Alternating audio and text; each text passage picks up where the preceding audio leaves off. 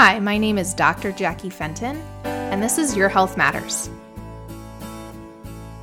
This week, I'm going to talk about posture.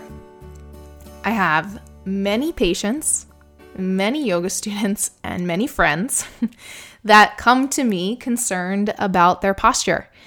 Concerned if they're standing tall enough, if their posture might be causing their pain. And it's definitely confusing. There's a lot of information on the internet about the best way to sit, the best way to stand, the best way to cook in the kitchen, the best way to look at your phone.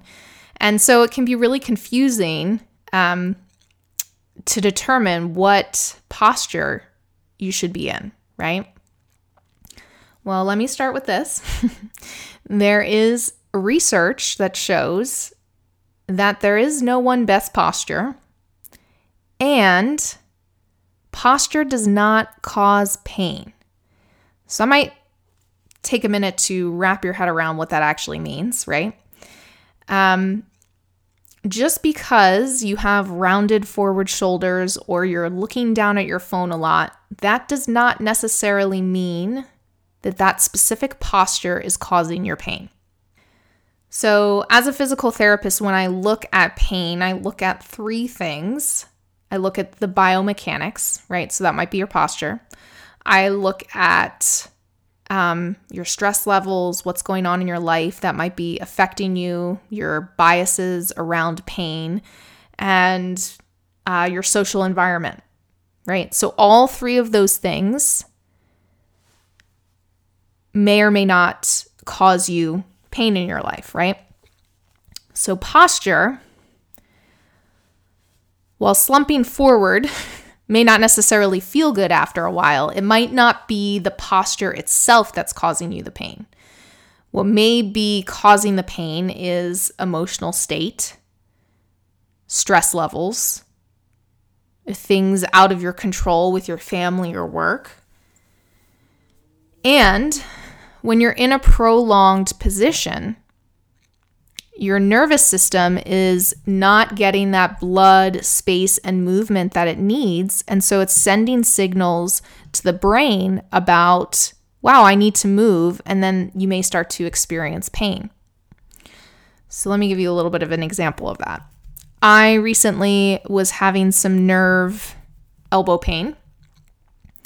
I noticed it was happening when I started lifting heavier weights in this strength program I was doing. So I started backing off a little bit and decreasing the load to my system, right? So if you have increased load and your body, your brain thinks it's unsafe, it can cause that pain, right?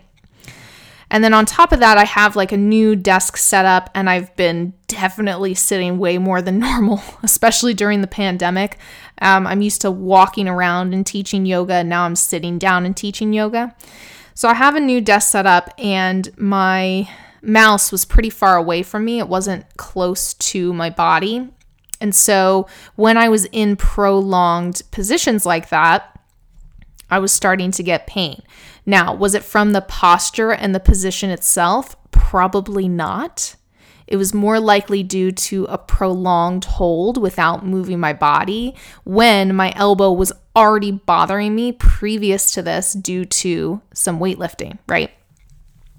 So all this to say that sure, you could have the best desk setup ever for having this whatever perfect posture standard is, and you could still get pain, right? Like you could still get pain because you've been sitting for too long and not moving your body. That's why it's important to take breaks if you sit a lot or if you stand a lot, right? You want to move your body. That's going to help to change the input into your brain, and then your brain is less likely to think that you are in an unsafe situation, right? So the other thing about posture is it is highly genetic. So even if you did all of these things, like let's say, for example, you don't like that you have more rounded forward shoulders. Let's say you're doing all these stretches to open up the front of your chest. Yeah, it may not matter. Like you may have a certain posture based on your genetics, and no matter the amount of stretching and trying to move your body, you may continue to have that posture, right?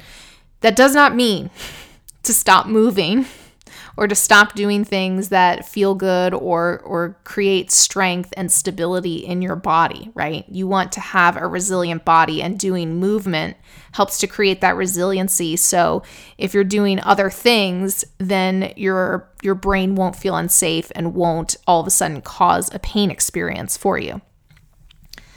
The other thing that I think has come into society right now is this thing called text neck. And I find it very interesting because before phones, we were sitting at desks in school and leaning forward and reading for a long time.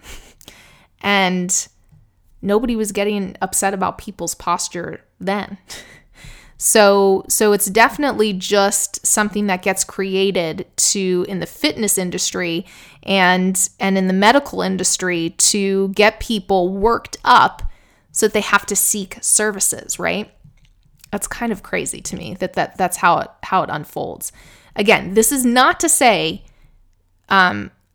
movement doesn't matter, because it does. When you move, it helps your body become more resilient. It helps your mind become more resilient. It helps to put you in a better mood. And though that movement may not change your posture, right? Like your posture may be what it is. And so I say this because there's no reason to get all upset about having a curved spine. That might be just what it is. And the place to look is to be more accepting of how your body is, and not only accepting, like appreciate what your body can actually do for you, right? Like what your body can actually do for you is a big deal, even bigger deal than what your posture looks like. So I hope that this very brief episode helped you to understand that poor posture is not anything to fear. And who knows what poor posture even means anyways. And that it may be a genetic thing, and movement still does matter though. It matters to move, it helps you feel good, and that's what we want at the end of the day. So if you want more movement tips about health, understanding your body better, you can follow me at Dr. Jackie Fenton on Instagram. You can subscribe to this podcast to hear me talk every Thursday.